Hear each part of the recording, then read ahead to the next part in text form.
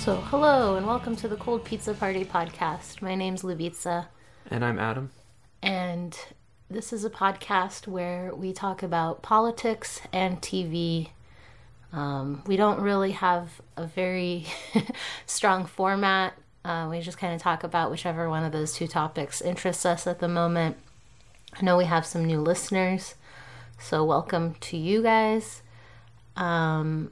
We also recently saw that we have some really awesome reviews on iTunes, which is very, very nice, especially considering that we don't ever remember to ask people to review us on iTunes, but that's really awesome. I think if you listen to other podcasts, you probably know that reviews help other people find the show. So that's pretty cool, but mainly it's just cool because it really means a lot to us that people are interested in what we're doing. We originally created this podcast because we moved away from a lot of our friends and we missed being able to have conversations like this that, were interesting and enlightening and important to us. So we thought we could maybe create a little community of people who are also interested in these types of conversations, and we're just really excited that people are responding to that.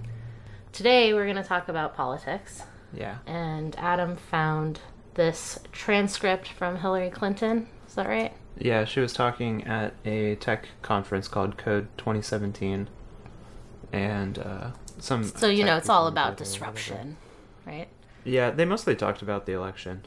Disrupting. How you disrupt an election and lose. Yeah. How you disrupt the most easily winnable election by losing. Anyway. Yeah. So I'll just Lubitsa hasn't read it. I went through and pulled out some stuff, so I'll share that with her here, and that'll be the podcast. Yeah, we'll just kind of react to it and see what we think. So they asked her, you knew you were going to run for president, or you thought you might, or probably you're thinking about it. You had to be thinking about it as a possibility. So why did you do those Goldman Sachs speeches? Why did you have Goldman? And she said to them, why do you have Goldman Sachs here at the conference? And there was laughter. And one of the moderators said, because they pay us. And she said, they paid me. And then there was laughter and applause. Yeah. I couldn't believe she said that. Yeah, I mean, this goes back to that idea that, the politics of these people are so empty. I mean, not the moderators. I don't care about them. But, Hillary Clinton, it's, this idea of, well, this is within the rules. Well, they paid me. Again, it's okay, yeah, it's within the rules, and I guess the market spoke, so you went and showed up, but, if you don't have any idea about, where you draw lines, what you think is good versus what's bad, I don't know, it reminds me of that thing we talk about, with Vox and, those wonks, where it's if you ask them, what's your perfect world, they would just be this one with some smarter tweaks, this is kind of like that. It's well, we played within the rules, we I don't know, it's we didn't break anything, we didn't break the rules, we didn't undo any conventions, so you can't be mad at us. Another part of her rebuttal to why did you speak to Goldman Sachs, because they actually pressed her on the issue a bit more. And even though they're really friendly to her, they constantly make references during this interview about, oh, what I was saying to you last night, and, acting like they're really familiar, and she's acting like they're her friends, One of the moderators, I don't know who they are, but Walt says, you're not somebody who needed that money for the next week's shopping, and you knew you might run, so why do it? And she said, well, I gave speeches to many, many groups. I spoke to camp counselors. I spoke to healthcare executives. I spoke to... Yeah, one of these is not like the other, though. Yeah. I spoke to Goldman Sachs. I spoke to executives. I spoke to camp counselors. And then later on she said, because she was saying, I was a senator from New York on 9/11. And what I talked to the most about, when I talked to these Goldman Sachs people, what I talked the most about was the hunt for bin Laden. Sure. Whatever. I mean, in a way, it doesn't really matter what she talked to them about. Maybe that is what she talked to them about. Maybe she talked to them about new shoe line she wants to come out with. I don't give a shit what she talked to them about. The important thing is by going there, accepting that money, she is signaling loud and clear, I am with you guys. I am your friend. I'm accepting the money from you. Obviously, you're not giving me money for nothing. And we all know it's not for an hours long speech about whatever the speech was about. You know, Yeah. like, Actually, later on, she talks about how the Mercers were giving money to the Trump campaign, and she's like, they weren't giving money to the Trump campaign for nothing. Like, they wanted something out of it. yeah. Yeah, like all donors. Yeah. But not Goldman Sachs. Yeah. They just wanted to hear about the hunt for bin Laden. Yeah, no, they have Like, a good heart. all bankers want to hear about the hunt for bin Laden. Yeah. So I thought this part was actually good. The questioner brings up the vast right-wing conspiracy against her, and they're still talking about her election loss here. She said, back in 98, look, I've been watching this and have been the target for a number of years, and what it's hard for people to really understand is that there are forces in our country, put the Russians to one side, who have been fighting rearguard actions for as long as I've been alive, because my life coincided with the civil rights movement, with the women's rights movement, with anti-war protesting, and we're on a real roll as a country. We were on a real roll as a country back then, despite assassinations, despite setbacks, opening the doors of opportunity, expanding rights to people who never had them. It was frankly thrilling. And I believed then and now that we're never done with this work. So part of the challenge is to maintain that energy and focus going forward. But you've got to recognize the other side is never tired. They're always looking to push back. Mm-hmm. And then she talks about the Voting Rights Act. She says when she was in the Senate, they voted 98-0 to expand the Voting Rights Act. And then a little while later, the Supreme Court said, we don't need that anymore, throws it out. And Republican governors and legislatures began doing everything they could to suppress the vote. So she says, that was before we get to the Russians or Cambridge Analytica, the Mercers, like data firm, Mm-hmm. or anything else. And there were lots of factors at work, and yeah, it was aimed at me, but it's a much deeper, more persistent effort to try to literally turn the clock back on so much of what we've achieved as a country. Okay, yeah, that's nice. I But was really surprised to hear her say that. I mean, I'm not, because it's like, okay, cool, she knows the right things to say. Civil rights and women's rights and stuff are good. But where were you during the civil rights movement? Oh yeah, you were working for Barry Goldwater. This is why people don't trust her, because she says one thing and then you look at her record and her actions and she's done something completely different. Yeah. What hindered black people's ability to gain wealth and status and stuff in this country? Well, I don't know, but the omnibus welfare reform and prison reform bills didn't help. Mm-hmm. You were on the wrong side of that issue. Yeah. You're not for single payer health care or $15 an hour minimum wage, which would help women and minorities most, because those are the people who hold minimum wage jobs the most. It's nice words. Maybe that's why they pay her so much for speeches, but you were in power throughout much of that time that you're talking about. And you didn't fight for those progressive changes. And she doesn't mention, class issues or poverty issues at all, actually. Yeah, now that you I'm not mention surprised. it. Yeah. Although, obviously, MLK, LBJ, very focused on poverty Yeah, it and wasn't class. just about representation. Yeah. It was about guarantees to, employment, Yeah. to equal pay. Women weren't just fighting, I don't know, to have equal rights, whatever that means. That part of that is about class, material wealth. We unfortunately live in a capitalist society. That shit matters. Yeah. It matters a hell of a lot more than diversity representation alone, or tokenism, basically. So that reminds me of something else she said here that I was interested what you would think of. This was just about, they were asking her what are you doing now, partly, and she was like, I support these two groups that are helping people run, and specifically helping women run. Yeah. And I just they don't talk about why should you have women running. Yeah. It just is seen as a goal in and of itself. Yeah. I don't want people to think that I think that if we had a healthy society, it would be basically 50-50 in the Congress.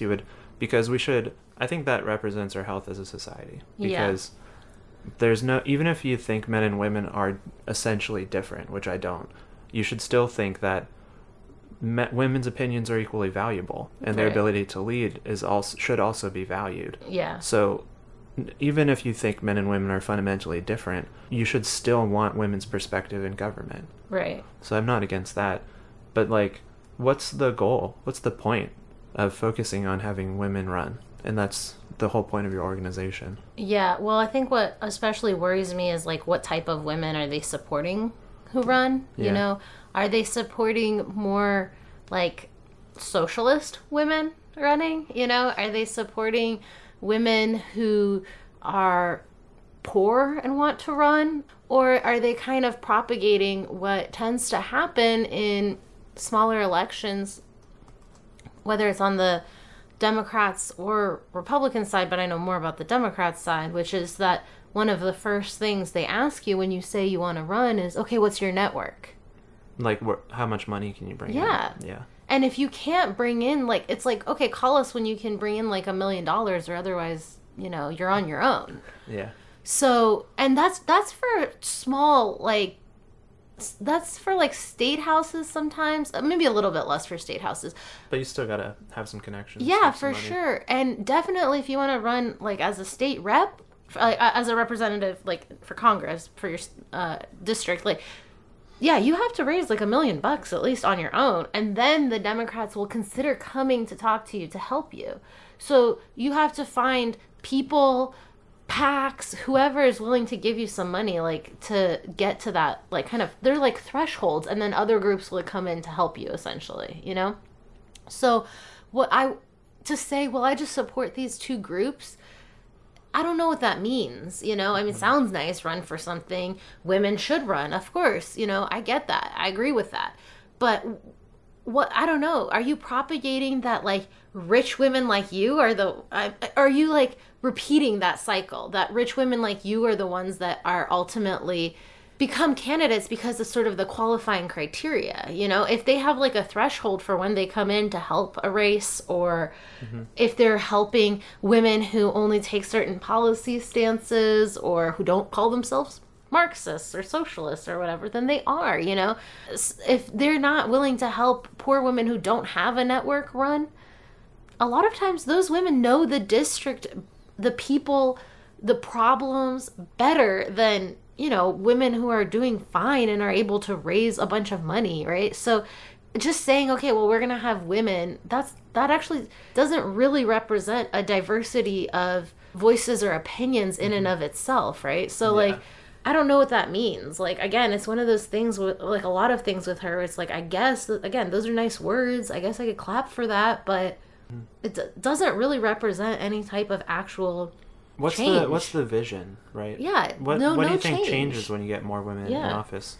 But that's it. That's what they think the Yeah, change is. because We'll if have more we women have in more office. Nancy That's it. Pelosi's, what am I going to do with that? Yeah. You know? They're never going to represent me. Yeah. I don't really believe in essential differences between men and women. I think probably No, there but are there are some. different But lived that's- life experiences that ultimately lead you to exactly. have a different viewpoint. Definitely. I can get with we that. have different socialization, different experiences. But Well, I know that like DSA has been running people in smaller local races, and they've had people win even in places like Texas. I forget if it was Mississippi or Alabama. This guy just won a pretty big seat, like mayor or something of a town, you know? Hey guys, just a quick interruption here to let you know that the person I was thinking of is named Chokwe Lumumba, and he is just about to be, like next week, be sworn in as the mayor of Jackson, Mississippi.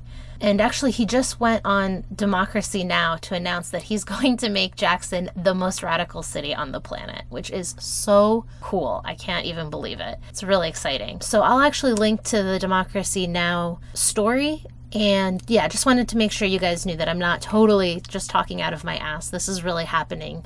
And democratic socialists are slowly going to take over America. Okay, that's all for now. Enjoy the rest of the show. It's just like Democrats never really spoke to, like, he is from like an immigrant community there, and basically like Democrats never really even tried to like speak to that area at all, because they just wrote it off as like, well, it's in a red state, we don't run there, we don't care, you know, it's always going to be a red state. And it turns out no, there was like a giant African community, but I forget which country. But the point is, like, he knew his community. Maybe he didn't have a giant network to run and raise millions of dollars or even, let's say, $500,000. But he knew his community. He knew the issues that mattered to them. DSA supported him, and because they don't expect you to have a giant network, and he fucking won. There's like a socialist mayor in a town in a deep red state now. That's cool. Yeah.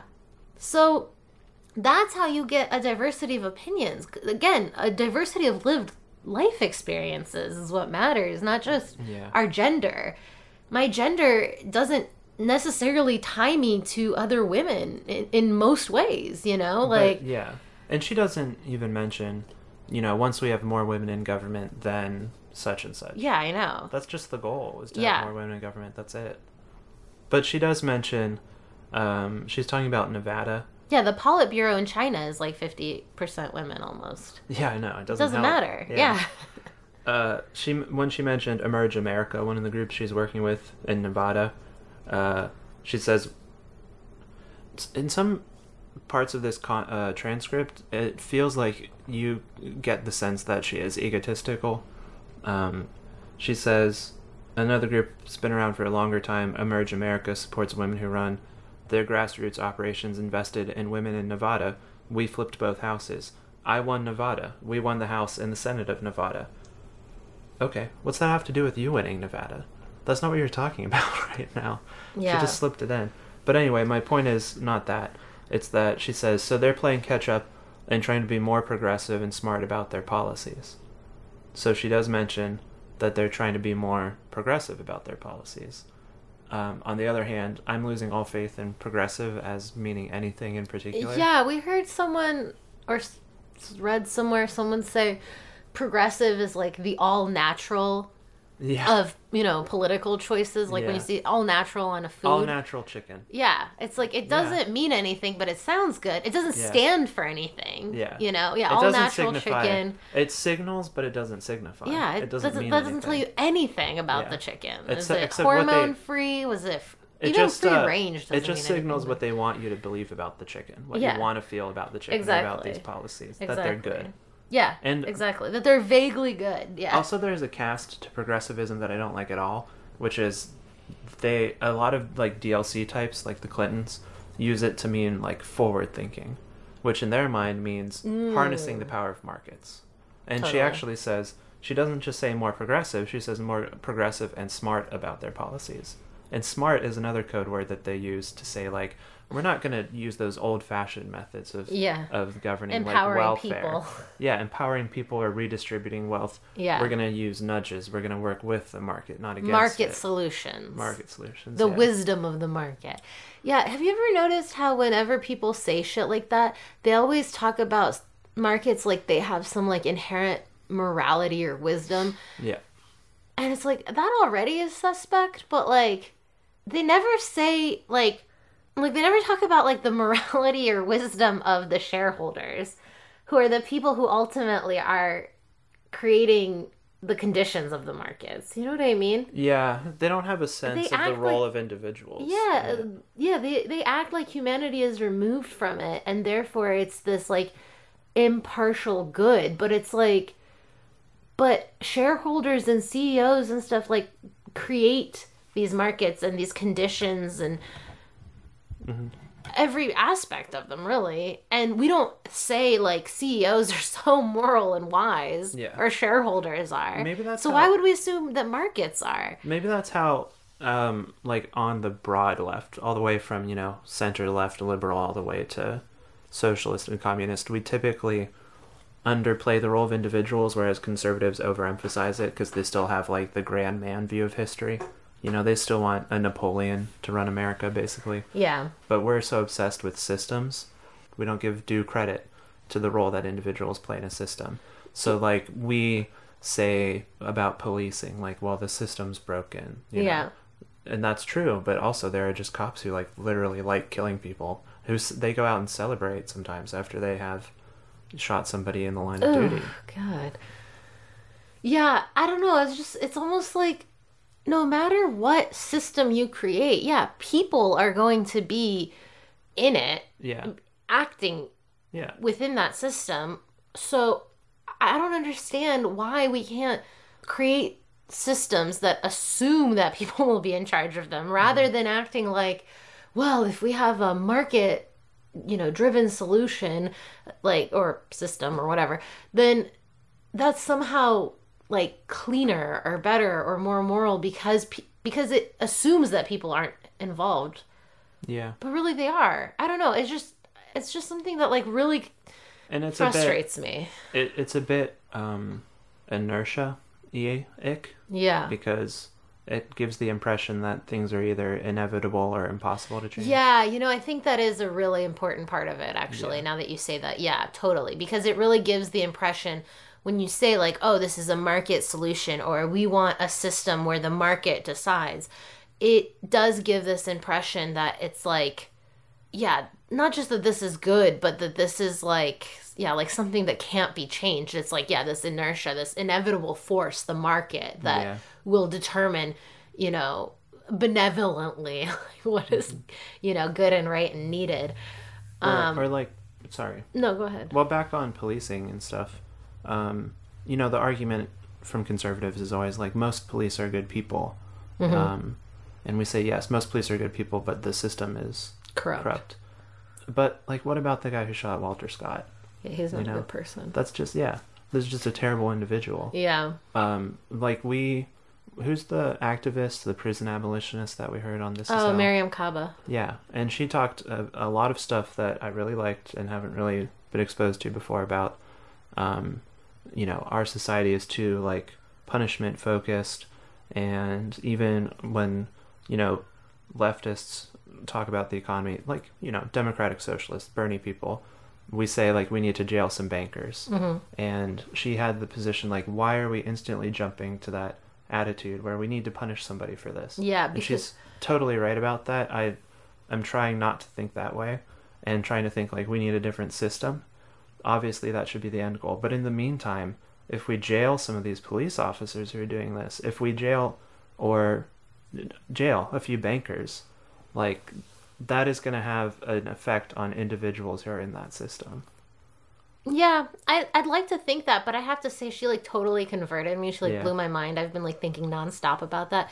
We heard her on Intercepted, the Intercepts podcast, and we Oh, yeah, also that heard one was her on better. This Is Hell. The Intercepted one was better. Yeah, That was really and good. I just like, yeah, she like blew my mind. And I think she's right. I mean, as much as I am like, I've probably said it on this podcast, like, we need to jail some bankers, and then other people, no one at the top ever gets punished. They're like above reproach, whether it's like journalists who like helped propagate the Bush administration's lies and got us into war, or bankers who, despite losing billions in wealth and retirement and Yeah. earnings, like, Jail John Yoo. That's my personal campaign. but I'm just saying, like, those people, somehow they lost all that money, but no one did anything that was fraudulent or corrupt or in any way, a jailable offense. Yeah. And then, I always think too, like, anyway, it really pisses me off. Obviously, like, I think Bush is a war criminal, and there's a lot of politicians who should also go to jail. Yeah, John Yoo. But my point is just, like, at the same time as, like, as soon as I start thinking that, I get, like, so upset. I'm like, oh, these people need to go to jail. It feels ugly. Well, yeah, but more importantly, like, if you ask me, like, does the death penalty work? I'd be like, no Yeah, way. true. The death penalty is, like, totally inhumane, and Not it doesn't deter anyone, right? No one commits a crime thinking they'll get caught, let alone that they'll get caught and they might get Yeah, put that's to true. death, right? If you are in some kind of fury, or you're a serial killer or whatever, and you want to murder someone, the death penalty doesn't even, I can't imagine it factors into anyone's decision making, right? That's true. So I feel like this is the same thing, and I think she's right. I really think she's right.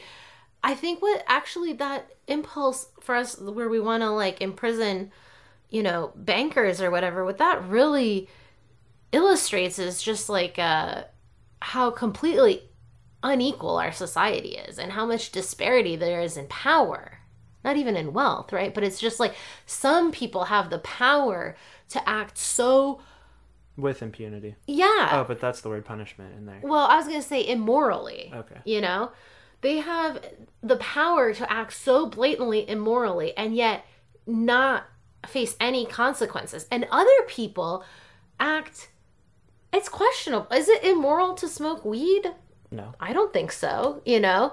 Even like, is it immoral to steal if you're so starving. poor you can't feed yourself or your family or whatever? Mm-hmm.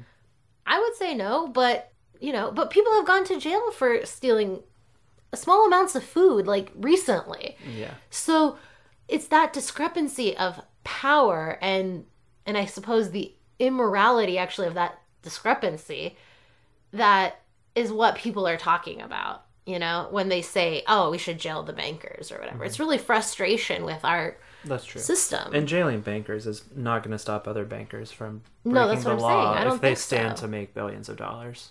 Yeah, Yeah. that's true. I'm probably wrong. There's probably no point jailing individual bankers. It's not going to change others' behavior. I listened to an interview with Bernie Madoff recently-ish, and he was saying that basically, like, he didn't even care that he was in jail. That wasn't really the reason that he was sad about what he'd done, but, like, his sons won't talk to him anymore because they're, like, so upset and embarrassed by what he did. And that's what, if he could, if he could have known that, that it would tear his family apart the way it has, that's what would have deterred him from actually doing this. Yeah.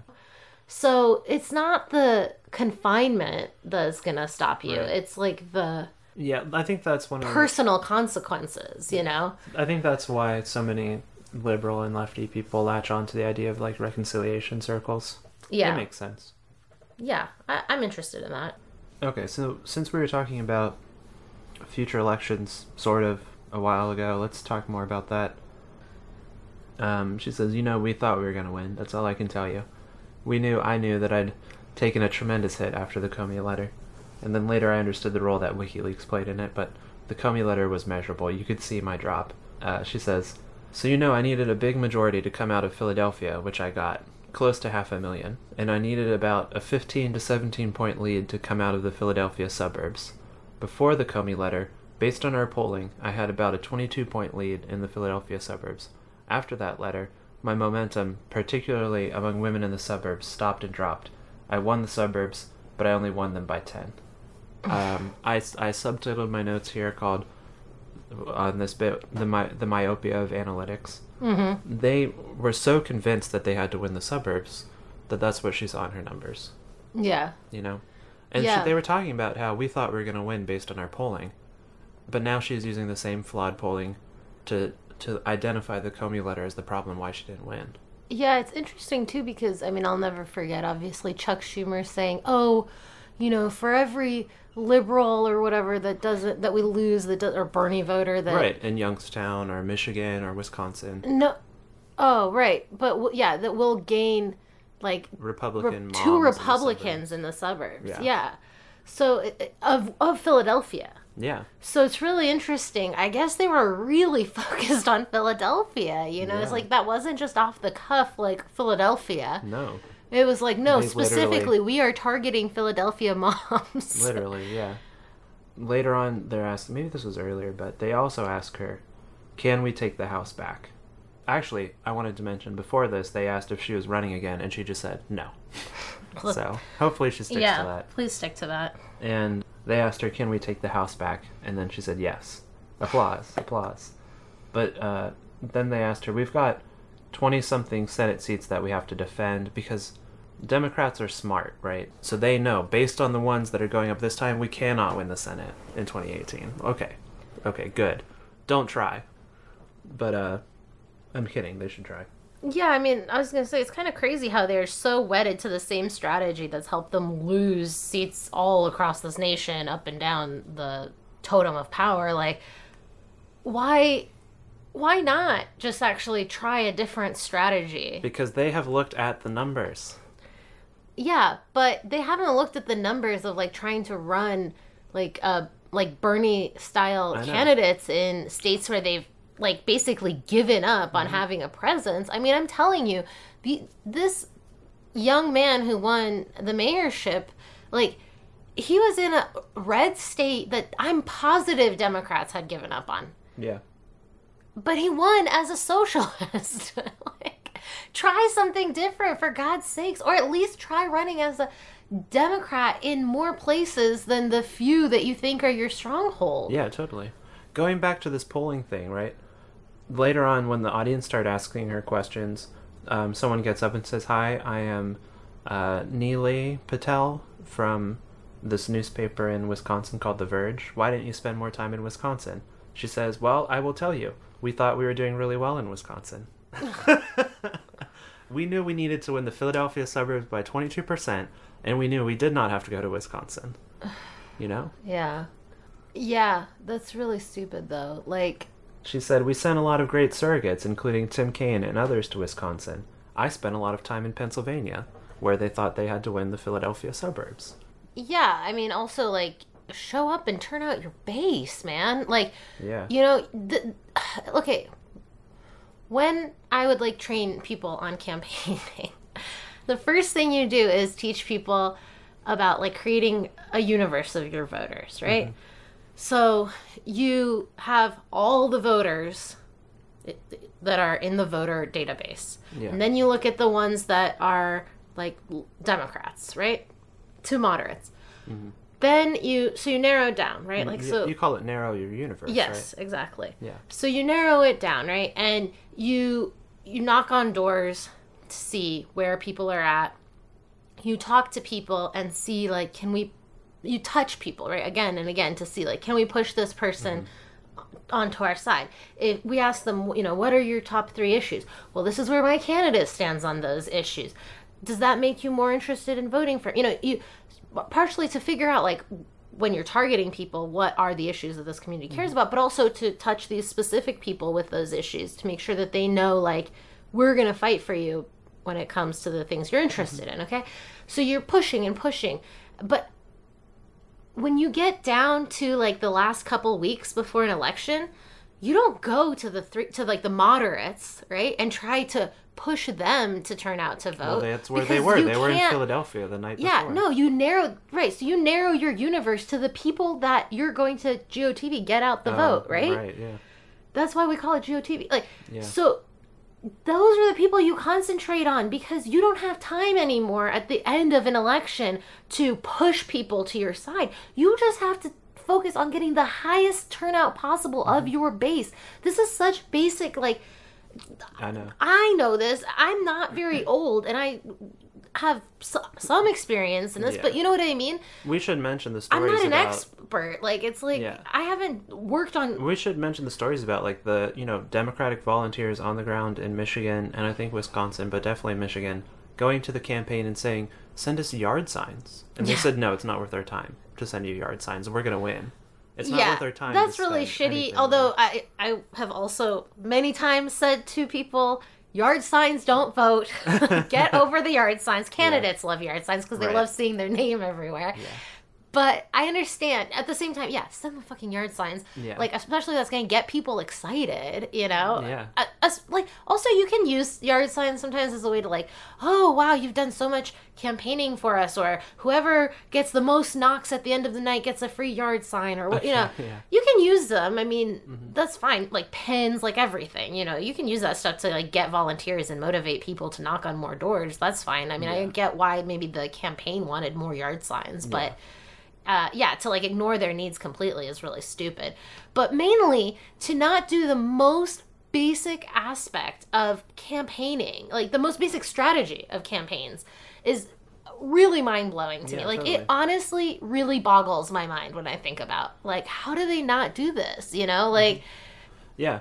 And, well, you have to... it's hard to resist the conclusion that they know people like the people that come from the Philadelphia suburbs. Yes. They don't know people like that come from Youngstown or Wayne County or Cleveland in Ohio. Yeah. And I'm not talking white working class, because those are some of the blackest counties in Ohio. Yeah. You know, they don't know people like that. Yeah.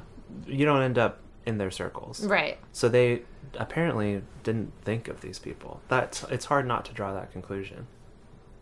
Yeah, I mean, I think it's definitely hard not to draw that conclusion, and it's also hard not to draw the conclusion that they took for those people for granted, right? Yeah. That, like, they were just like... Especially the non-white people. Yeah, they're our firewall, right? Who are they going to vote for? Trump? They're fucked, right? So they don't have any options. We haven't given them any option that would make them excited, so they're going to have to come to vote for me, right? Yeah. And it's like, that's not how it works, though. People do have another option, which is to stay home, which Yeah. is what people did. Like in Michigan, how much did she lose? Not that much, right? Yeah. I think I read somewhere that it was like by a couple votes in every district. So that means like Yeah. if like a couple more people turned out in each district in Michigan instead Yeah. of choosing to stay home, she could have won. Yeah. There was something else in this Wisconsin story that was weird. Like 3 or 4 times she mentioned this. I will say, I referenced earlier, there were all these Google searches going on about WikiLeaks, and they were particularly prevalent, very high incidence in certain counties in Wisconsin. So her theory was that people were still making up their minds, and they Googled WikiLeaks, and that meant that they voted for Trump or stayed home because they believed, apparently, that she was running a child sex ring out of Comet Ping Pong. That's literally her theory. No. No, people were Googling it because conservatives love to talk about it. That's why they were looking it up. Yeah. People who are already against you loved that story. That's why they were consuming it on the internet. And if people were making up their minds or were confused and they were in your base and they were looking it up, you know what would have helped reassure them? Is if you showed up to their state confidently and said, here I am, I'm still your champion, I have nothing to hide. I'm here looking you in the eyes, telling you I am here Yeah. for Wisconsin. Free pizza for everyone. But you know what I mean? If instead you're like hiding out in the suburbs of Philadelphia, then it does. I don't think Comet Ping Pong is real, obviously. Here's- But I'm just saying, like, it doesn't look good, right? It would look so much better if you showed up in that state confidently. If you see that people are searching that, again, another reason to fucking show up in Yeah. Wisconsin. Her actual vote is even worse. Quote is actually worse and condescending. She mentioned, running a child sex ring out of the basement of a pizzeria, and the audience laughed. And she said, "You laugh. People were obsessing over this stuff, obsessing over it, and you put yourself in the position of a low information voter. And all of a sudden, your Facebook feed, your Twitter account is saying, 'Oh my gosh, Hillary Clinton is running a child trafficking operation in Washington with John Podesta.' Well, you don't believe it, but this has been such an unbelievable election, you kind of go, oh, maybe I better look into that." That's how stupid she thinks people are. Yeah, because if you look into that for like a minute, you're going to find a lot of people online making fun of it and saying this is absolutely absurd. So you would have to be either a real idiot or be really conservative and already in the bag, like Yeah. you're saying, against Hillary. No, I guarantee you nobody who considered voting for Hillary I know. at the end of October would think, oh my God, is this true? I better look into it. And then they would change their minds and Yeah. vote for Trump. Can you imagine what would a person who does that, who would they be? What would their life be like? That's bizarre. Nobody would do that. We've been watching Ancient Aliens recently, and I think we really need to do a podcast on conspiracy theories. Oh, yeah. But let me say one thing about conspiracy theories in this podcast that I'm sure we'll build upon in the future, which is that I really, really, truly believe that conspiracy theories are not crazy. Like, yes, the outline, the big story is crazy. Hillary Clinton runs a child sex ring. That's crazy, right? But if you look at like the themes and the currents underlying the story, what does it say?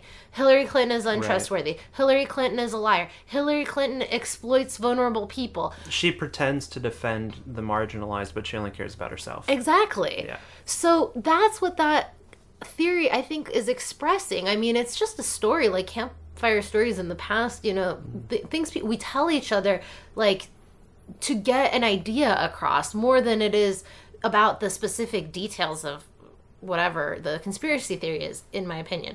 So I would say that if you believed that Comet Ping Pong story, you already were, like you're saying, you were already believing those things about her. Exactly. That it represents. And how could you then be a Hillary voter? So yeah, that's why I think you're absolutely right. I mean, there's no way. Who would that person be? Yeah. What else definitively proves that she is out of touch with these people and has no idea what their lives are like is that she thinks they have Twitter accounts. No 40-something undecided voter in Wisconsin and Ohio has ever been on Twitter. Yeah, also, like, if they're a low information voter, Yeah, they're not on Twitter. Yeah.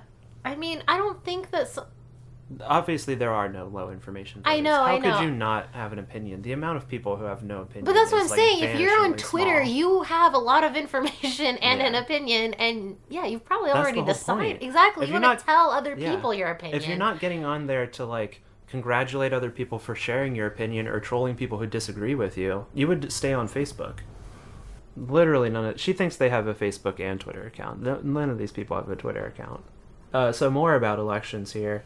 I wanted to lead up with that because the hosts asked, "Can we take the House back?" And applause rang out, Yeah. and she said yes. He says we've got 20-something Senate seats that we have to defend. He says, I mean, seriously, come on. You're really smart about this. Let's be honest. Implying, we can't win. Let's give up. You know? You're smart. Why not give up? Also, you're so smart. You lost an election to Donald Trump. You're so smart about this. You're so good at electoral politics. Yeah. I mean, I'm telling you, like, I am not an expert. I'm not someone who was ever highly paid in a campaign to, like, for some major office or something. Yeah. But the campaign experience I have is enough to know that this was very bad strategy, and it was missing, like, the most basic aspects of campaign strategy. You're so smart. You ran for Senate once in New York and you won. That's it. And then once for re-election, which is easy. Yeah. Yeah. Oh, and anyway, so she says, yes, let's look at the House. You know, forget Is the that the Senate. only election she's ever won? Yeah, she Yeah. was a senator twice, and the second time she was only there for a year or two before she became Sec of State. Yeah. And that was a re-election campaign. Right. And before and that's then why she lost to Obama. Yeah. She lost this time. And And that's before it. that, she's never been in politics. No, that's her yeah. whole electoral campaign. Yeah, And- you're so good at electoral politics. Yeah. And she ran in New York because it was guaranteed win, like one of the most liberal states in the country. And how could anybody primary her when she has Wall Street on her side and she like has the whole party apparatus behind her? Yeah. And how could a Republican win Senate in New York? Yeah. It was a given that she would get it.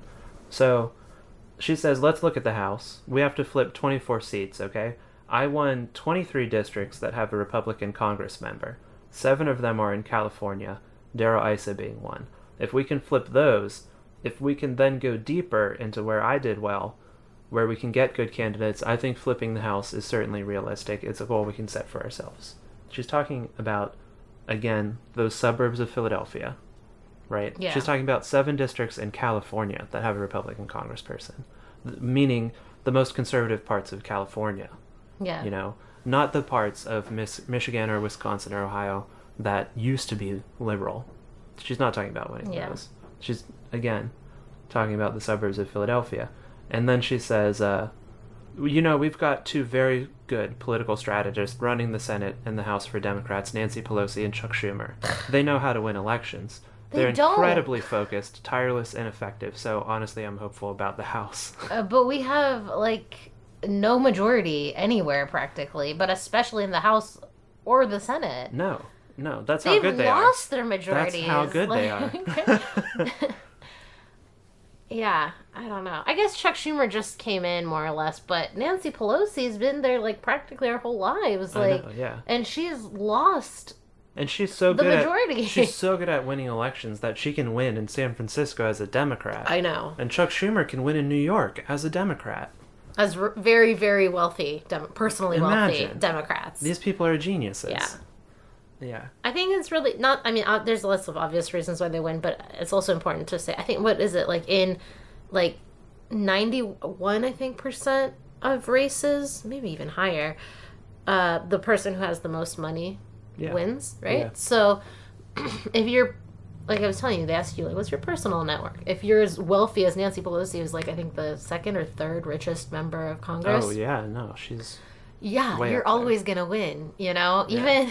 even if she wasn't in San Francisco, there's like a really solid chance she'd always And win. Darrell you Issa know, is that maybe- doesn't mean she's a good political strategist. Darrell that just means Issa she's a is- rich bitch. Darrell Issa is maybe the richest. Yeah, so if you're yeah, gonna he defeat is. him, it's going to cost a lot of money. Yeah, Also, he's been representing his district for a long time. yeah, and he incumbents are very hard to get rid of. yeah, and he's actually not total shit on every issue. Like there are some issues I agree with him on. Yeah, I think. If you want to, and he's the kind of Republican that maybe would come to our side sometimes, you know? I think he does on some net neutrality stuff. Yeah, you want to, like, take seats back from the Republicans, target the districts where the real crazies are. Yeah, Ben Nelson, Joe Manchin, Claire McCaskill. I mean, the people who aren't... You're talking Blue Dog Democrats. Oh, yeah, Get sorry. them out of the party. Yeah, absolutely, because they never run... I mean, they never vote, like, on critical issues with the party. Look at how successful... They were just trying this week to pass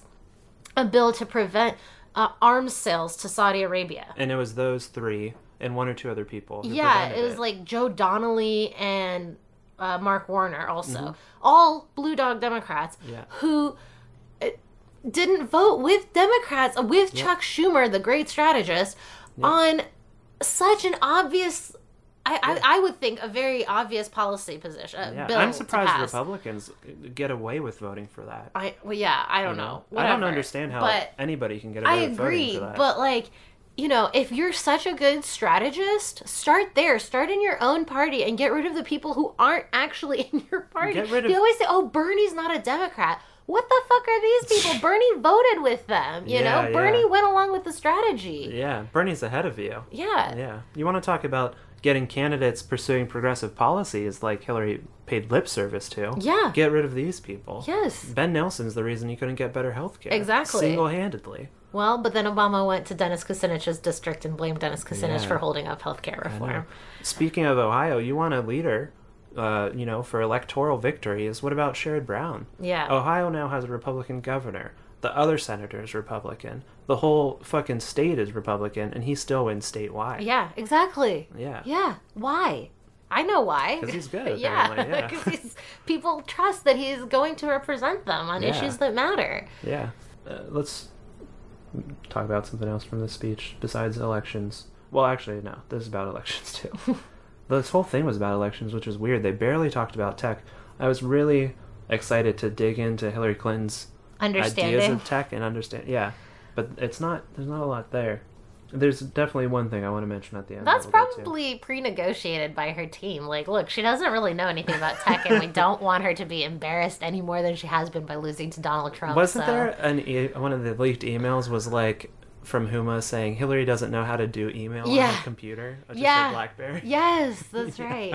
One of them was her asking her team how to like DVR like Parks and Rec or something. Yeah. There's some really cool, actually, insights from Hillary Clinton. Also, it's interesting that something I won't get into that's interesting, but I would recommend if you're interested to look it up. Just Google Recode Hillary. She talks about like her narrative of the election and how the election got lost, and like Trump's campaign and the role the Mercers played. And then she gets into her Russian paranoia at the end. Mm-hmm. One thing I will mention is that, I mean, I learned some things reading it. Like, she talks about how it was the Mercers who were like, yeah, we'll support your campaign, Mr. Trump, but you have to hire Steve Bannon and Kellyanne Conway.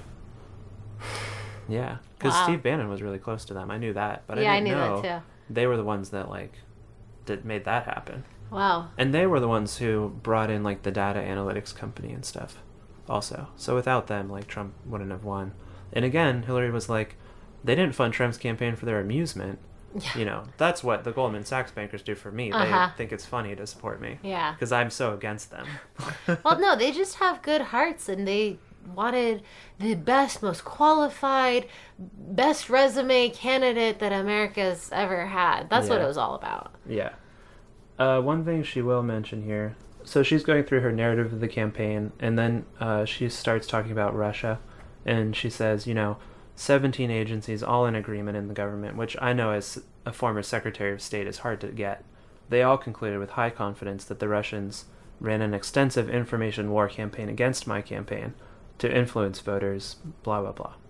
But then she says, I think it's fair to ask, how did they influence the campaign, and how did they know what messages to deliver? Who told them?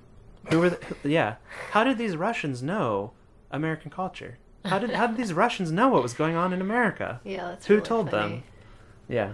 So that's definitely one thing I want to mention from her election. We can also pull out a couple of things about Macedonians later that were funny. Oh, yeah. Yeah. But she has some interesting insight into, like, behind-the-scenes DNC.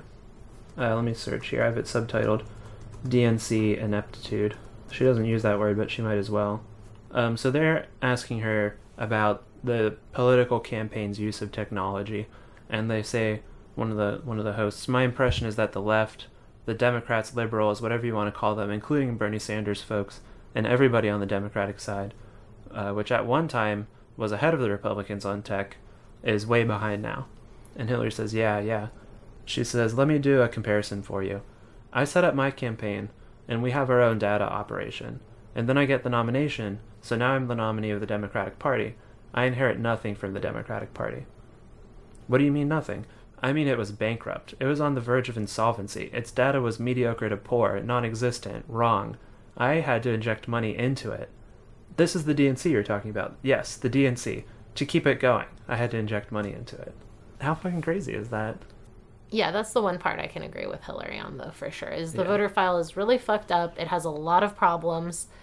And without getting too into the weeds about those problems, it is really embarrassing that one of the two national parties, basically, that are players can't get their shit together on that more. Yeah.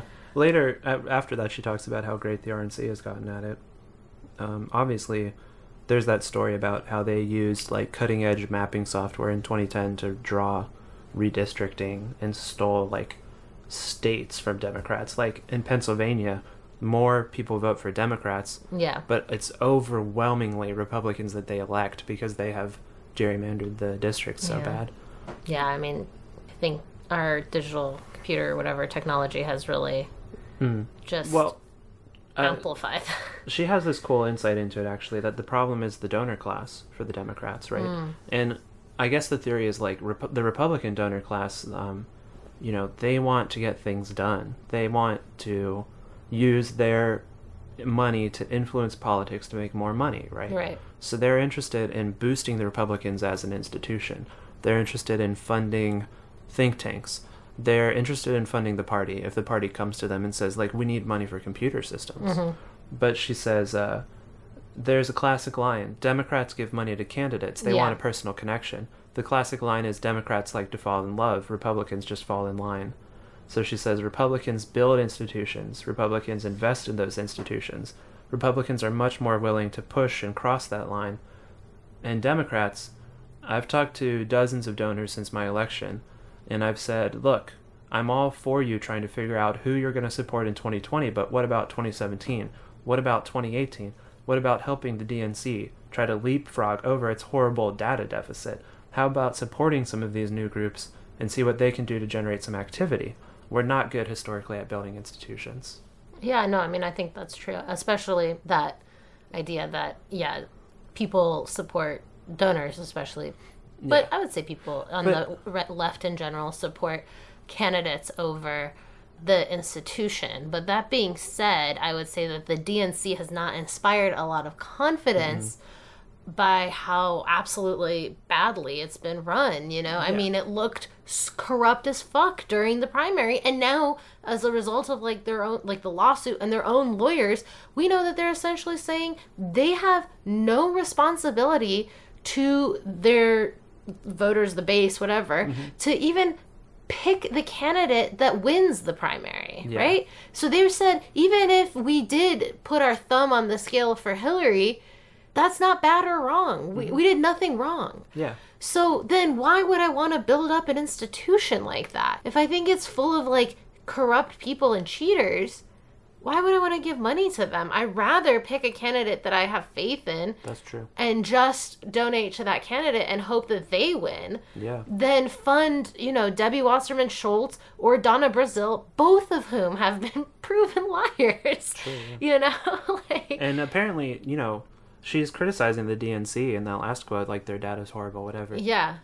It's Debbie Wasserman Schultz that was in charge of that. Yeah. Yeah. But there's an even more fundamental problem, which is like they're playing the wrong game. Republicans are always going to get more money from rich people because that's their ideology. Definitely. Republicans started getting massive donations like in the 70s and 80s, and that's when DLC Democrats were like, we need to do that. Let's get massive donations from Hollywood. Let's get massive donations from Wall Street. But Republicans are going to support Wall Street just as much. Of course. And, Hollywood billionaires, they don't... What policy issues are you going to put forth? What ideology do Hollywood moguls have? copyright Yeah. protection. That's all they care about as an industry.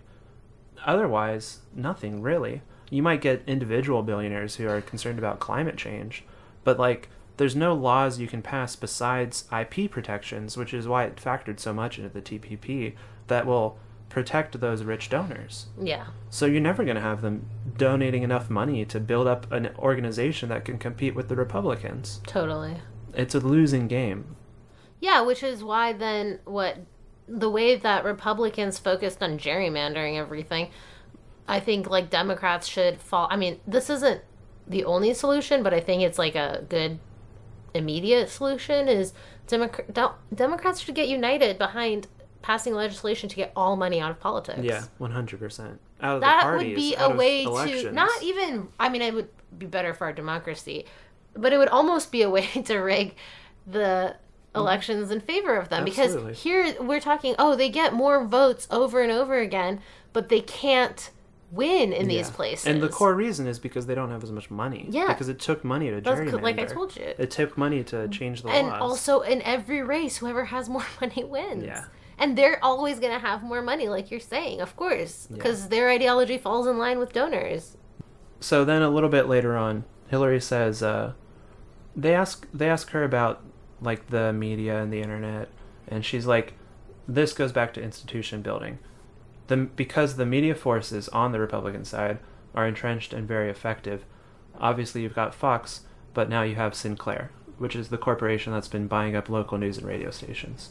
And here's another thing I learned from Hillary that was interesting. She said, okay, so one of the moderators says, give the example of Montana we talked about. Okay, what's she signaling here? She's signaling, I'm friends with Hillary. We talk. I'm not just interviewing her. We know each other. Yeah. It's so fucking irritating. But anyway, Hillary says, yeah, well, so, you know Montana. Those of you who saw the now newly elected member of Congress literally beating up, body slamming, pushing around a young reporter, you know what happened. That's what happened. That's what she means. Right. Gianforte, is that his name? The guy asked him about... Quist? No, the reporter asked him about, like, what was it, taxes or something.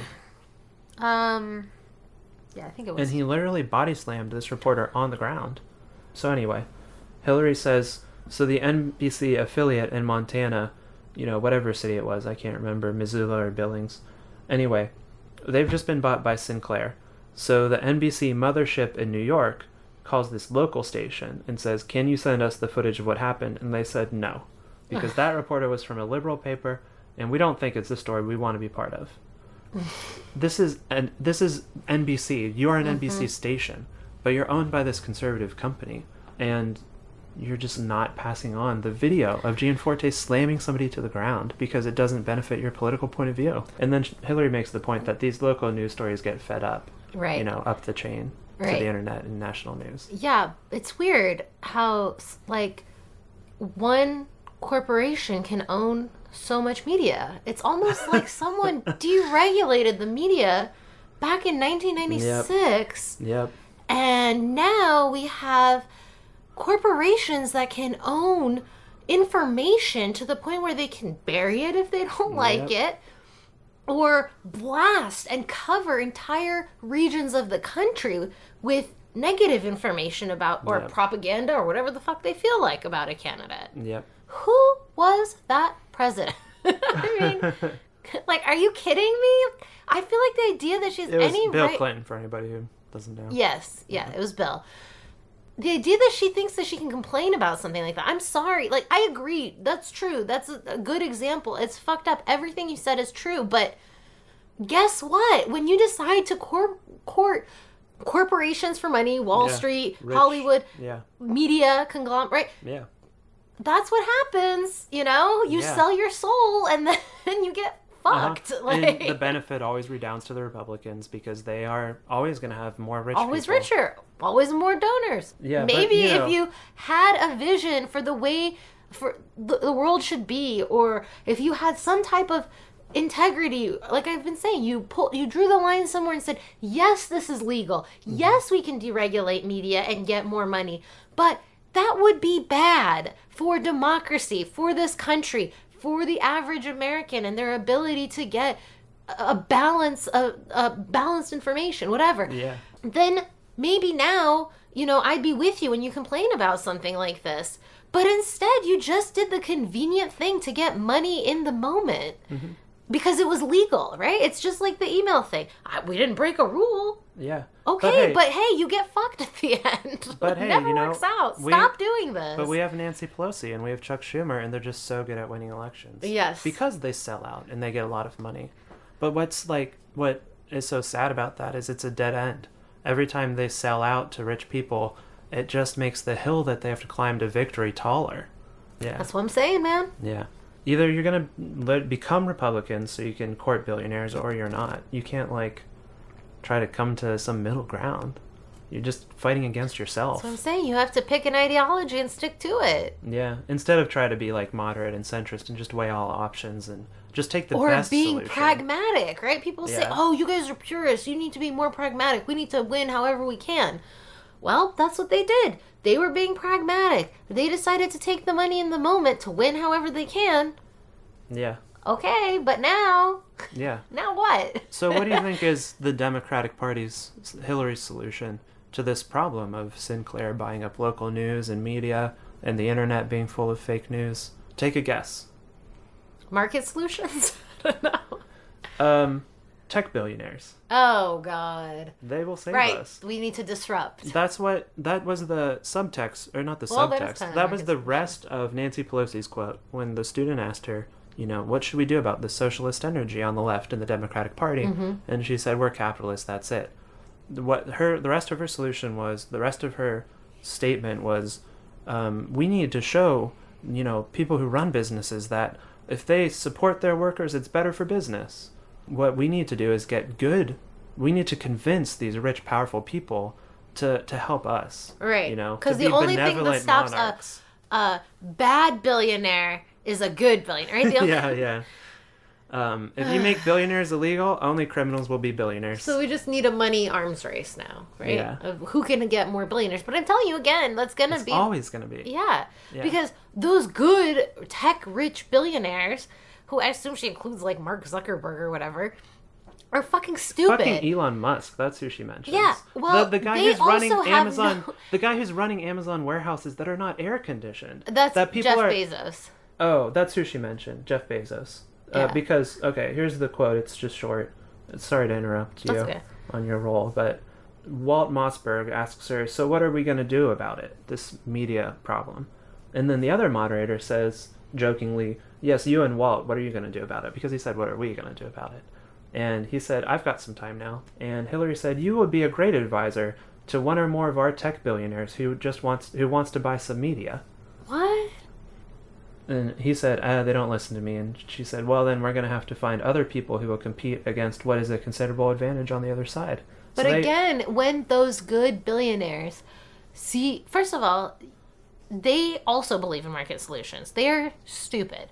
So Mark Zuckerberg was going to solve the problem with New Jersey schools with charter schools and gave I don't know how many millions of dollars, most of which has disappeared. Yeah. And New Jersey schools still suck, and the charter schools that they created are corrupt and unregulated, and no one knows what's going on. Weren't there some people that started charter schools that took the money and fled the country? Yeah. Yeah. But or if they didn't flee the country, I heard some about they started a charter school in Wisconsin and literally left under the cover of night, and then started a different charter school in Florida, and then also disappeared under the cover of night after it was clear that the charter school's garbage. Scams, yeah. Yeah, so one, those billionaires are stupid, and they also have no vision for the world. No. And two, whenever you don't become a billionaire like that and then keep trying to acquire money because you don't want tax breaks and special benefits redounding down to you, and those things are the bread and butter of the Republican Party. So even if you have a lot of good billionaires, whatever that means, to Democrats, I guess billionaires that like gay people or whatever, a lot of those tech companies, for example, because Hillary is obviously such a feminist, have major problems when it comes to the way they treat their female employees, how much they pay them, the sexual harassment, Somebody asks her about that, but we can talk about it at the end if you want, which is why I mention it. And her answer was you have to be tougher as a woman. You have to stand up for yourself, basically. Okay. So like I said, what does a good tech billionaire mean? I don't know, and neither does Hillary Clinton, and she's not interested in trying to figure it out with any type of honest, interrogation. But my point is just that those people also don't have they don't have real politics. I mean, their ideas are all about making money. And that's what Republicans are into, like hoarding wealth. Yeah. Being able to rule over the lower than you people. Those are reactionary ideas. That's never going to jive with the Democratic base and people who want equality. They fundamentally do not want equality. Yeah. We've been saying lately about conservatives, either you believe that there are certain people who deserve to rule over others, or you don't, and conservatives believe that there are. Yeah. Exactly. It doesn't change if you believe tech billionaires should rule over us, but also because they support gay people. You're still saying, we would do best to listen to our betters, our masters. Basically. Yeah, anytime you say that, economic inequality is okay, or like Nancy Pelosi, we're a capitalist society, we can't do anything about that. Yeah. Then you're announcing, I believe that some people should live better lives, should have more access to resources, to power, to whatever, than other people. Well, then, I'm sorry. It's nice that you fly a gay pride flag or whatever, but because you're from San Francisco, but you don't actually believe in equality. Yeah. If you are on the Forbes richest 200 list or whatever it is of all the billionaires, you should be ashamed of yourself. Exactly. You don't believe that it's immoral that you have that many times, that many standard deviations more than the average American. Yeah, a minute out of your day is worth somebody else's whole fucking year. Yes, exactly. That's what you're saying. It's insane. Yeah. Yeah. Like Hillary Clinton, an hour of her time is worth 100,000 or whatever. And for some people, they won't make that in several years. Yeah.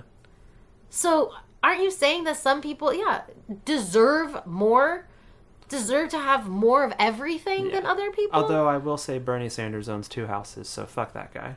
That's the scandal that libs try to throw at him. Meanwhile, Hillary owns mansions. No, I mean, I've been to Cape Cod and to Martha's Vineyard and stuff like that, and it's not just a mansion. She owns a fucking compound between Ted Danson and the Kennedys. It's like a compound. It's not just a house, No wonder people felt or a big house or whatever. Wonder people felt like she couldn't represent them. Obviously some rich people like Trump can pull it off, but Trump went on professional wrestling, Yeah. She mentioned Jeff Bezos because they asked her, what do you think about Jeff Bezos owning the Washington Post? And she said, I think that Jeff Bezos saves the Washington Post. And then people applauded. Jeff Bezos was running factories where people weren't earning a living wage, warehouses weren't earning a living wage and weren't getting air conditioning. People were driven to the hospital. He also has a $600 million deal with the CIA, which they never talk about or disclose when the Washington Post is reporting on them, even though it's a clear conflict of interest. Oh, yeah. And that deal is worth several times more than the Washington Post. So as far as Jeff Bezos goes, I'm pretty sure it influences him. And if you actually try to look for article, you have to use the Wayback Machine, because they're scrubbing the internet of articles about Palantir. Yes. Yeah. Well, right after Hillary's applause break here. So, I'm sorry, I'm just saying, he's not a benevolent tech billionaire, is my point. Right after her applause break, she said, I think a lot of his peers and friends thought of Jeff Bezos, why would you buy this ancient medium called a newspaper? But newspapers like the Washington Post, the Journal, the Times, and a few others still drive news. Yeah. That's why you want to buy it. Exactly. Because Because you can sculpt, you can shape what everybody believes in America. Especially if you buy one that is an institution like the Washington Post that has previously been seen as having integrity, that broke important stories like Watergate, you can coast on that, wave of... Yeah. Well, Hillary... of what's it called? What, Goodwill? Not good. Yeah, Goodwill. Like Hillary said, it still drives news online, drives news on TV. That's why you buy a newspaper and not like Yeah. an internet website. Also, usually when you hear some people, even in the mainstream media, who are like, "Oh yeah, TV journalism is garbage," but print news, there's still good print news. So there is this meme amongst,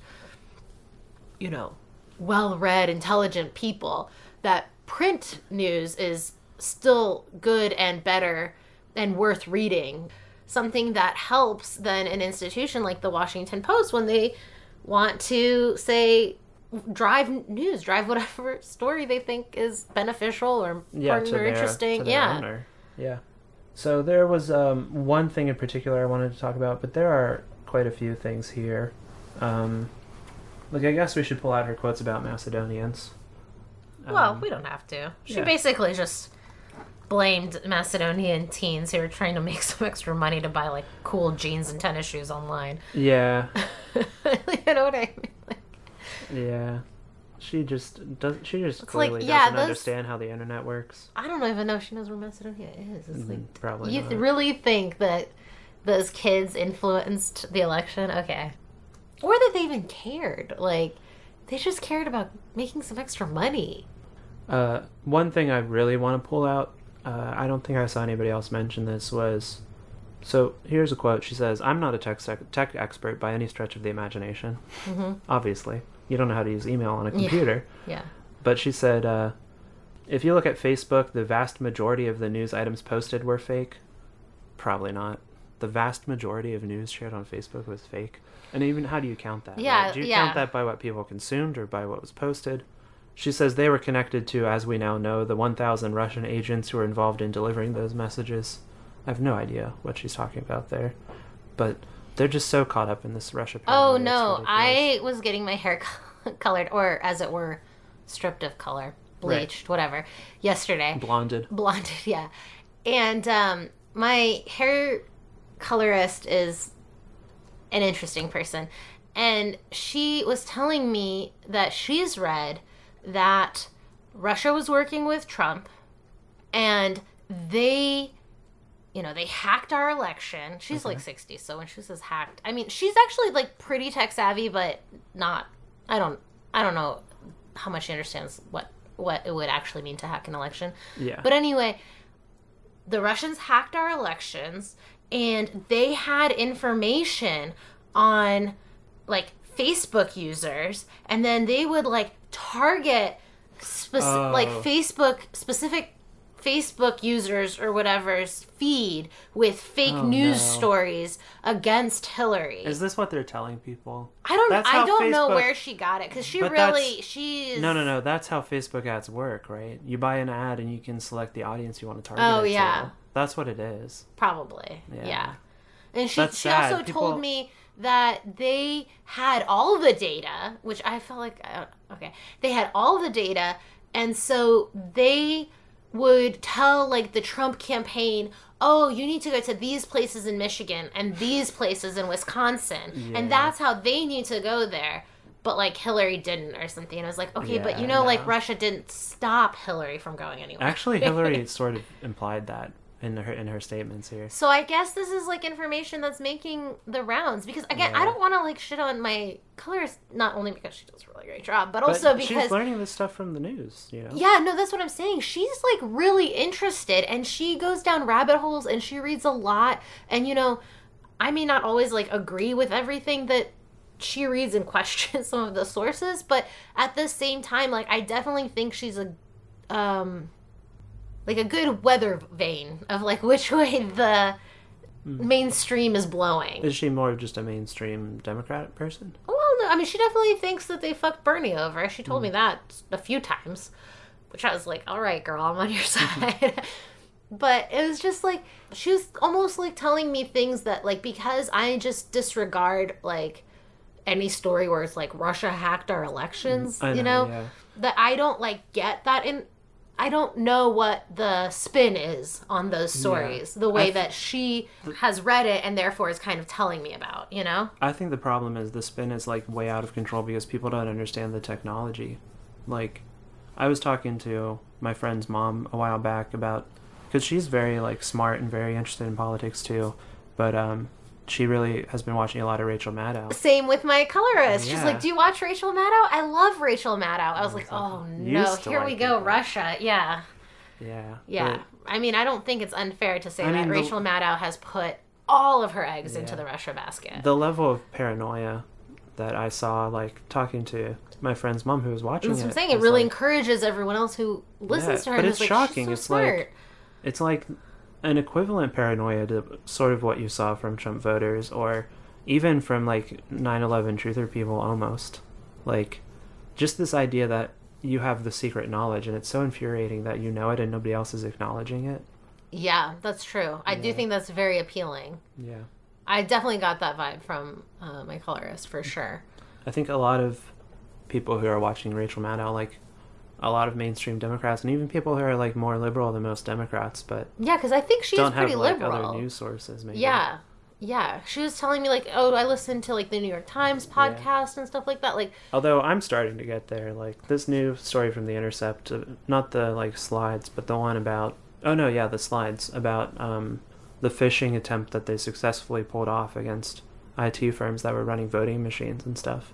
It's starting to make me think like, yeah, maybe there really is something. oh, yeah, that's what I told her. I was like, Yeah. at first, I thought this is ineptitude by the Democrats. I explained to her why I thought they had run a horrible campaign.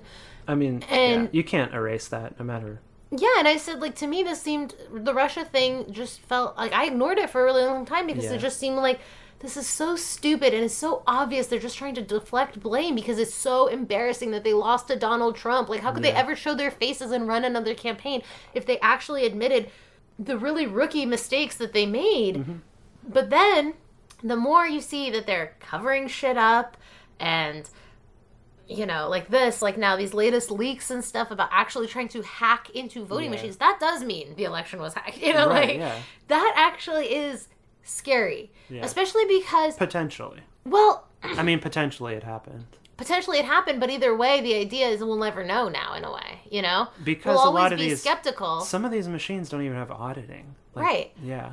They don't even So have log we'll- files. We'll never know. And the fact that they can create that sense of questioning and insecurity in our is like the goal. exactly Yeah. it doesn't matter if they hack. They don't have to actually, like, That's even true. successfully hack. We just need to know that it happened, and it's like we'll never know. It's like I don't know, in the 1800s or something, you found out your like wife slept with your best friend and she's pregnant, but she's also been sleeping with you. You'll never know if it's Yeah. his baby or yours. It's probably yours, but that insecurity that it creates is really hard to resolve, you know? Like, Yeah. I feel like, though, this has a huge parallel with, obviously, the stuff Russia has done in other countries, as everybody says, but also the stuff we've done in other countries. yeah, Like, totally. back It is our during the- chickens coming home to roost. Yeah, like even just a few years ago during the umbrella protests in Hong Kong, the democracy activists, mostly students, going out with yellow umbrellas and occupying spaces because they are, because China's really pushing back on this idea that Hong Kong has any autonomy. Like, so they should be able to elect their own representatives, but China is like giving them the list of people they're allowed to vote for, so they don't Yeah. have real autonomy. But part of the agreement of like Britain handing it over to China was that they should have, you know, an adequate level of decision making over their own governance. Yeah. So I got really into this movement and was following it, and I still am. I still think it's great, but it's also true that the U.S. was funding some of this because they set up through what's that endowment for democracy or something like that. I think that sounds right, but Yeah, there's something called something like that. yeah. That depending on how you look at it, it's either like the U.S. spreading democracy throughout the world or the U.S. spreading instability throughout the world. Right. Because they Or- set up workshops for some of these activists. Okay. You know? Yeah. Well, I was going to say, or even propaganda. Like, I like to watch this show on YouTube called, like, 360 degrees. Right. And it's a Macedonian show about news show about things that are happening in Macedonia. And it's like nice for me because I can watch it on YouTube. It's in Macedonian, but it is funded by a combination of basically a foundation that's also gets money from the Soros Open Society Institute and gets money from some organization within our, like USAID or some organization within our State Department. Yeah. And so it says, like, Probably if you go on the the same website, one. like, oh, it's our goal to spread democracy. We want to build good news programs. And like when I watch this show, I definitely think like this is a good news show, I think. I mean, I'm not there, but it doesn't, I don't feel like I'm hearing propaganda. But at the same time, I haven't seen them covering anything that America does yet, you know? Yeah. And I wouldn't be surprised if it's something America did, if it's at least less critical than perhaps an Right. independent news organization, or maybe even a Macedonia-only funded news organization, or whatever it might be. Or you know? not. Or not. That's what I'm Yeah. saying. You don't know. No. Yeah, but that's what I'm saying. Like you said, like at best they're spreading democracy, why or should maybe you- they're sowing instability, or maybe they're spreading propaganda, or maybe they're spreading democracy. You know, like Or why should you trust the Washington Post more than 360 Vesta? yeah, Is that what it's called? Stephanie. Yeah. Yeah, When it's owned by a billionaire who has his own agenda. totally. Yeah. Yeah. But I feel like other people have been living in that, confused reality in other countries for a long time because of Russia and also because of the U.S. Totally. And like in her statement here, Hillary Clinton says something about that, like it being hard to know what's real, and we have to, make sure we keep a focus on what's real and stuff. But the one thing I wanted to mention here was like, Wait, sorry. Just before, maybe I'm interrupting at the wrong spot, no, but it's okay. just before we move too far away from this, there's talking about how people in other countries and people in Russia have been living in this situation where it's hard to know exactly what's real news, who has an agenda that they're spreading, whatever. There's a really great Adam Curtis, like 6-minute documentary from 2014 on Vladislav Surkov, who is like I think he's like the information minister or something like that for Russia, and his non-linear Right. like tactics of And spreading information. The point is, like, he came out of the conceptual art world and Yes. applied his, like, postmodernist theories of art to governance. And part of the idea is, like, you make it hard to know what's real and what's not. Yeah. So they fund like both. neo-Nazi skinheads and like groups that are technically resisting or Yeah. are resisting like Putin or whatever. Or they'll right? they'll fund opposition to Putin. That's what I mean. Yeah. So it's called. So you can just search on YouTube Yeah. Adam Curtis, like Screen Wipe 2014, or Adam Curtis, and the guy's name from Russia is Vladislav. So Vladislav, and then his last name is Surkov, Surkov. I just really, I'm constantly trying to get this video out to as many people as Yeah. possible, because the more I hear people talking about like fake news and hard to know what's real, the more I just keep thinking back to this documentary, Yeah. and it's incredible. Actually, I think I'm glad you brought that up, because I think it goes back to sort of those, postmodernist, critical theory inflected, continental philosophy inflected ideas of what is true and what's real. Following like Derrida and stuff, who I'm not that familiar with, but I'll talk Oh. about it anyway as if I am. Sure. Like, the answer is not to say what's real, what's true. We should just stick to the facts, because how do you know what's a fact, really? So here later, Hillary talks about what's up with all these millions of Twitter followers of Donald Trump's account that are bots, right? Who's behind that? Is it Russia paying or creating these fake bots to follow Trump? Why? What the fuck benefit is there for that? Who fucking cares if he has 54 million followers or 50, right? But like when she was giving this speech, and it's so funny because she got this from a fake news source. There's this patriotic hacker called The Jester, which no self-respecting, like, skilled hacker would call themselves The Jester. That is the kind of thing, like, I thought jesters were really cool when I was 11. Yeah. And I think I had a screen name that was like The Jester something or other, Oh yeah. You'd have to be, like, really old and uncool to think that's awesome. And people who are in InfoSec are cool. Like, they're not coming up with shit like that. Yeah. So, right off the bat, I don't trust him. But he's like a member of the hashtag resistance. Okay. And he uncovered this. He was like, oh my god, Trump's Twitter followers have increased not even exponentially, not even 100%, but like 10% in the past month, you know, while he's being attacked over his ties to Russia. This is just an attempt to, I don't fucking know what. But all these, like, resistance liberals online got all fired up about this, and Hillary mentions it here. I'll find it for... So Hillary's asked about fake news. What can we do to fight news? She says it's very important to fight fake news.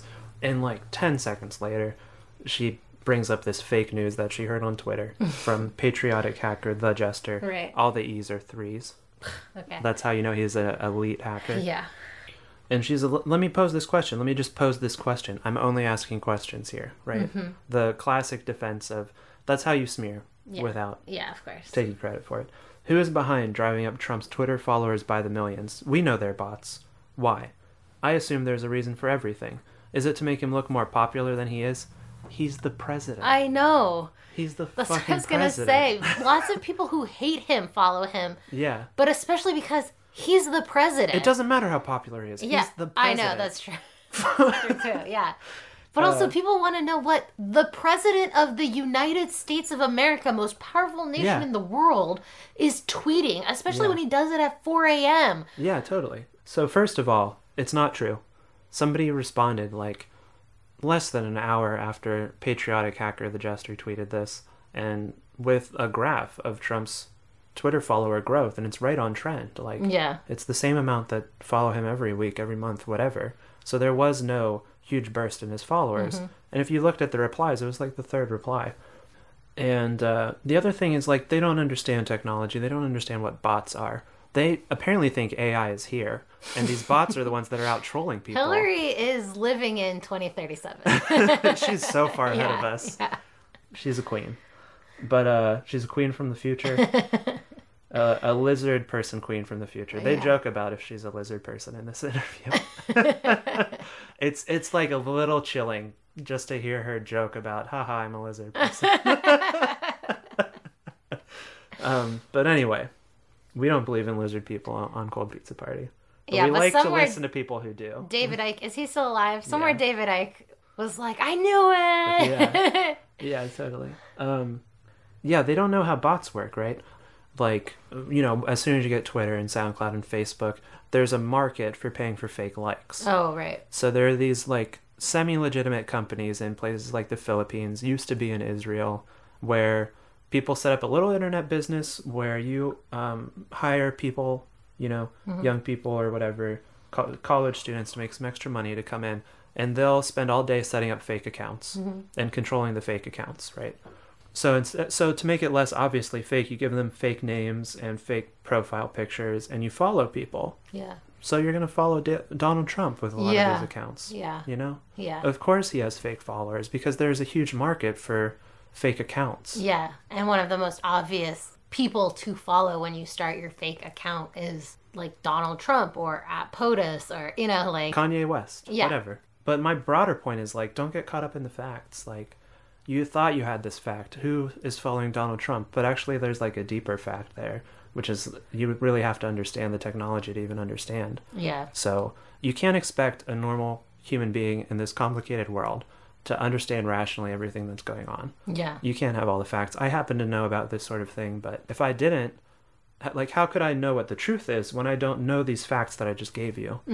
Because, like, I do computer stuff and I'm interested in it. Yeah. I would just have to trust somebody else who tells me, or I would just have to be guided by my values and realize, like, who fucking cares how many Twitter followers Trump has? Yeah. That's why I'm glad you brought up, what's his name, the Russian guy? Oh, Vladislav Surkov? Surkov. Because, like, so he started learning theoretical ideas about how do you know what the truth is. The point is, like, to stay in that space. Yeah. Okay? So...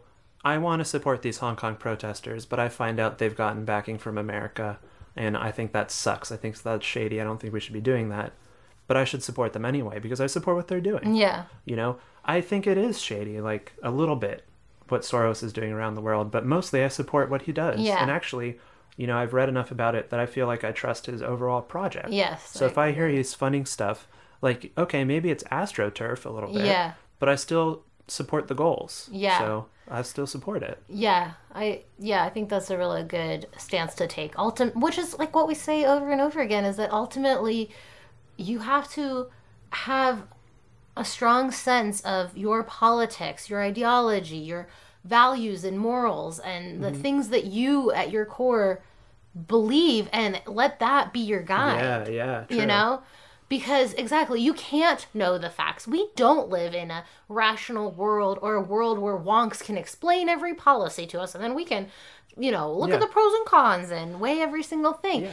Which, by the way, again, is why Bernie would have won. Let me say that. Bernie would have won. No, but, because I think he was guided throughout his career by his morals and values and ideology. So that's why, like, you see him getting arrested with civil rights protesters when it was hard and scary as shit. And there were a lot of white people who maybe thought, even like, oh, I don't know. Yes, black people deserve rights, but I don't know that I need to go and blah, blah. No, he was there doing the right thing, the most correct action he could take, I think, to go be there in that moment, you know? When you look at his record, like, he doesn't have to be right all the time, as we always say to each other. He just is. Because he is guided by his morals, and his ideology and his belief that, like, the more equality people have, the less disparity in wealth there is, the better things will be materially for the most amount of people, right? I mean, there are certain things. That's why, like, I don't care how many houses he owns, or what the newest attack on Bernie Sanders is, because when I look at him, I see someone who's doing that, who's living that life. Because Hillary is someone, on the other hand, you see clearly was guided by the facts of the moment. In the moment in 1990, the facts were that there are welfare queens, and there are people who are taking advantage of this system, and there are criminals who are repeat offenders. There are children who are super predators, who are black, scary kids, and they need to be punished. Those were the facts. She was like a creature of the zeitgeist. That's what I'm saying. Absorbing what everybody else was feeling and saying, and just regurgitating. Those were the facts, quote unquote, of the moment. She thought she knew what was true, but even back then, before we had fake news as a term, right, there was still no way to know what is true or good rationally, besides to have a moral compass and values and ideology that you adhere to at your core. So if you allow yourself to be blown by the wind, whichever way, well, she was against civil unions, then she was for them. She was against gay marriage, then she was for it. She was against illegals, quote unquote, and I do think that is the term she used in like the 2012 campaign, getting driver's licenses. But then she was your abuela in 2016. Well, sorry, like, that doesn't work, because again, that there's no core. There is no, I know you hate that term, and I do too, but there is no there. Like, there's nothing at the center that you feel like you can grab onto that's real, I was going to say maybe all these, like, mainstream Democratic libs are so frustrated with this sense that they don't know what's real because they're not guided by values, right? Yeah, because their politics are empty. That's what I say all the time. When your whole okay, so, like, if I'm going to give a generous reading of Hillary Clinton, given that I've read this, go on. Can I just say real quickly? Their politics are empty, and they are so obsessed with being right. Letting everyone else know that they have taken the correct position. Right. That's the whole point. And that's also, I do think that is what leads to an alt-right that wants to just shit on that, Yeah. Not to derail us, sorry. No, that makes sense. I like that. So if I read this, and I liked what I shared with you earlier about, she's like, there's always this backlash, so I'm going to give a generous reading of her a little bit. She said, like, we're always trying to progress forward, right? And they're always trying to claw it back from us. But that's not a moral vision either, right? Just the idea that we're going to progress forward. Yeah. Where to? What direction? Also, like, yes, time will keep moving on and things will keep changing. Yeah. Having this, like, abstract sense that you want to be on the side of the future. Yeah. Isn't a real politics. Yeah. I mean, it is, I guess, like everything is. How? But No. because it leads to this, but then it doesn't prevent you from thinking like, well, illegal immigration is a problem. Yeah. Or why don't we just... Now why in the don't we future, let... we have all these illegals. We've got to do something Yeah. about them. Or in the 90s, it doesn't stop you from saying, why can't gay people just get civil unions? They'll have all the Exactly. benefits of marriage, but we won't call it marriage. Exactly. You know, there's no real value there. There's And no also- real mechanism for making Yeah. decisions, for weighing alternatives. Yeah. And that's the pragmatic approach, right? Why can't they just accept civil unions? Right. It's pragmatic. It's what we can get done right now. Right. Yeah, oh, and yeah, then yeah. we'll never No, move that's forward. true. That's a pragmatic point of view. She's Yeah. like, we just have to keep progressing forward. Yeah. Meaning, Well, a I'll little just bit at a accept civil time. unions That's right good. now. Yeah. Yeah. Without the idea that no, it's immoral to say that some people deserve to call themselves married and be on a higher, their relationships are held in society as higher. more valid. Yes. Yeah. Than other people. Yeah. Why do they have civil to call it union- marriage? Yeah. Well, the correct answer is why not? But again, this is that idea I'm telling you. They don't believe in equality. Yeah. Not really. Well, it's not her ideology. Like, another Well, big I part don't of know her... that she has. So the other part of their ideology, like her original campaign slogan that Beyond, like, fortunately market they didn't solutions. put out was "It's her turn," right? Yeah. Was that it? It's her turn. Yeah, it's her turn now, It's her I turn think. now. Yeah, like that was what they were gonna put on Yeah. stickers and everything. Yeah. You know, their whole ideology is pragmatism, and like Hillary Clinton is a very capable leader with the right experience, right? Yeah. Neither of those can actually help you navigate this reality that they find themselves in, Or which is any reality. they see this new world as it's hard to know what's real. It's Yeah. full of fake news. And the idea that you're just going to make the best decisions based on the facts gets really complicated in that universe. And that's why I mentioned like Derrida, and I could mention Lacan too. Again, I don't have great grasps of their ideas, but both of them have different theoretical constructs for why reality is like quite largely subjective. Yeah. Yeah. And that's just the reality we've always lived in. Yeah. And the Russian guy, I'm so bad at Vladislav names lately. Surkov. So he grew up with academic theories that said this is the way reality always is. Yeah. And now he's putting that into practice and using that to his advantage. Yeah, totally. And these people who never saw reality that way just can't handle it at all. Yeah. But we've always lived in that world. It's Yeah. always that way. You can't Well, just even- look out into the world and automatically know what's going on.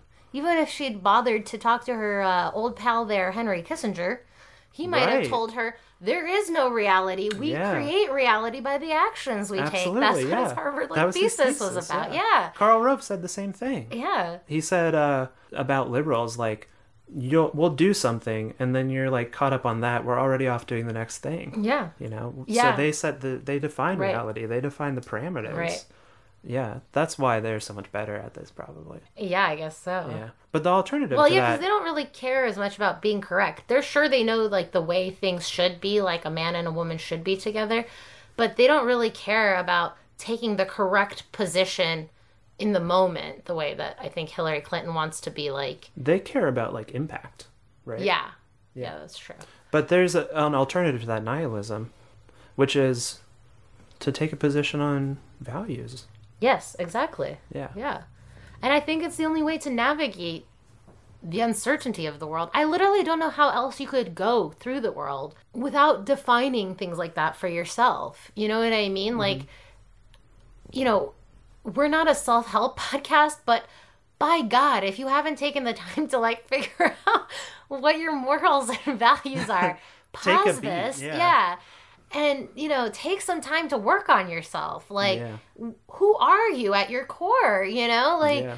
I've read before that, like, some people say, like, Marilyn Monroe had, like, borderline personality disorder, which is why each man that she met and married, like, was completely in love with her and couldn't understand how then she could be with the next guy because she had reflected him back at himself. She recast herself in their image over and over again. Because she didn't have a core self, essentially. Yeah, I think that's Lacanian because he's very obsessed with the mirror stage, Okay. which is like, people reflect back information about yourself to you, and that's how you learn about Yeah. yourself. I mean, obviously, I don't know anything about Marilyn Monroe personally, but I think it's an interesting idea because it's like I don't know that everyone who doesn't work on having morals and values, has borderline personality disorder, and I'm not interested in, Right.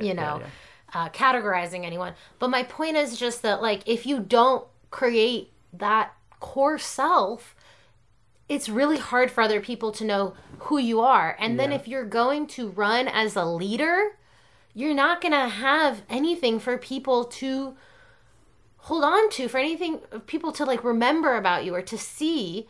And I think that's where you get the sense, oh, she's duplicitous. Maybe she's not. Maybe she's like a really nice, honest person, but there's no way for us to know that about her based on the self that she's projected that we've seen over the years, Yeah. I don't know. For a moral ethical framework, can I recommend Simone de Beauvoir and her Ethics of Ambiguity? That's the perfect antidote to Kissinger, because he was an existentialist. He was writing in the 50s, so he's kind of a forgotten existential pioneer. And he saw this world of meaninglessness, and he decided meaning is created through action, and great men create action, and they define the world. Yeah. Simone de Beauvoir said, like, in this meaningless world, it's like really difficult being a human, and the greatest thing you can do is serve other people's freedom. Yeah. And that's her defining ethical imperative, is to serve other people's freedom. Yeah. So I recommend that. Yeah. Do you want to explain what serve other people's freedom means a little more? Or? I mean, that's Yeah, but it basically means creating the conditions for the most people to be as free as possible, right? Yeah. Yeah. Because sometimes it's hard when you've never heard something before to like fully understand what a quote means like that, if you haven't like interrogated it a little bit. That's why the way I think about it is like, so the world doesn't have a God to give you meaning, so what do you do in the absence of that? Well, the world is made up of all these different people. That's a fact that's incontrovertible, right? So if we want to like deal with that existential condition of freedom, the correct thing to do is to actualize that freedom in the world.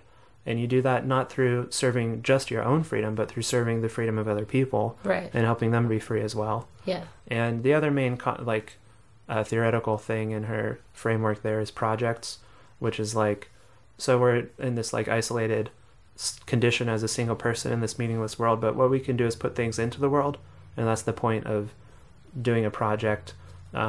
You create your acts as an object. It's not just like a force that you apply to the world that changes the world, but like you make something and you put it out into the world and other people interact with it. Almost like why someone might decide to create a podcast. Yeah, that's true.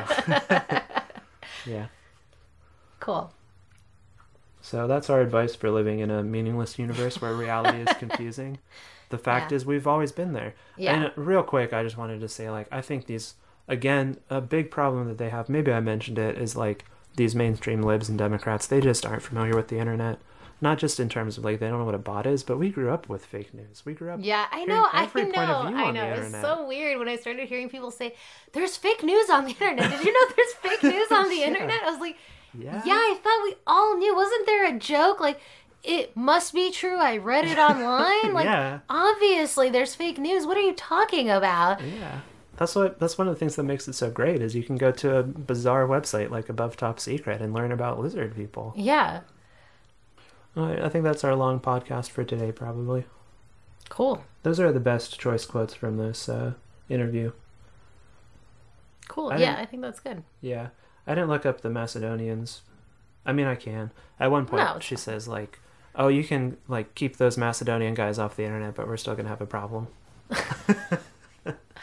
Yeah, I don't think Macedonian teenagers lost the election for you. Sorry. No. I love the idea, too. I take responsibility for everything we did, but I do blame teenagers in Macedonia. It shows you how they are equally xenophobic, too. Like, all Eastern European are the same, and it's still the USSR. Yeah. And Macedonia, which was never part of it, these Macedonian teens are working at the behest of the KGB. Totally. Yeah, I think that's the implication there, which was really hard for me to understand for a while, because I was like, what the fuck are you talking about? No, it's obvious. They're all Eastern European. Yeah. Well, it's the same way they always talk about Melania, like she's like, I've like seen people call her a Russian bride.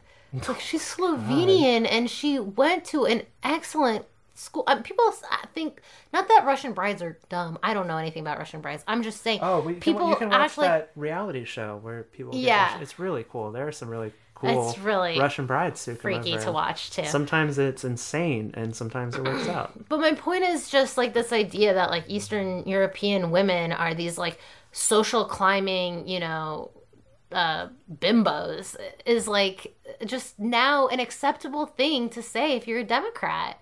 Yeah. Because, they're feminists who love women. Right? Yeah. Like, Yeah. But anyway. Okay. Okay, well, I think we can wrap it up there. I think that was a really good, far-reaching discussion. At least towards the end. We always, get a little fired up halfway through, Yeah. and then I think the end's a little better. Yeah. So I'm going to recommend people listen to our podcasts backwards. Yeah, definitely. We should do it like David Lynch style and Yeah.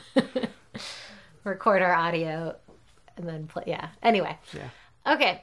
So we hope you enjoyed that discussion. Again, thank you so much to everyone who has written a review on iTunes. We really, really appreciate it. It made us feel really good. Mm-hmm. And if you want to write a review on iTunes, especially one that's really nice, we appreciate that.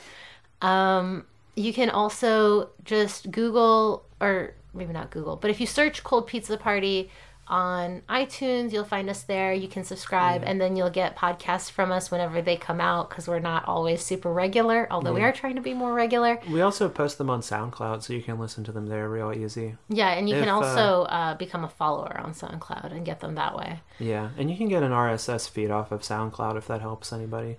Or if anybody listening wants it on a different platform, I could set that up for a person. Yeah, and then if you search for Cold Pizza Party on Facebook, you'll find our Facebook group.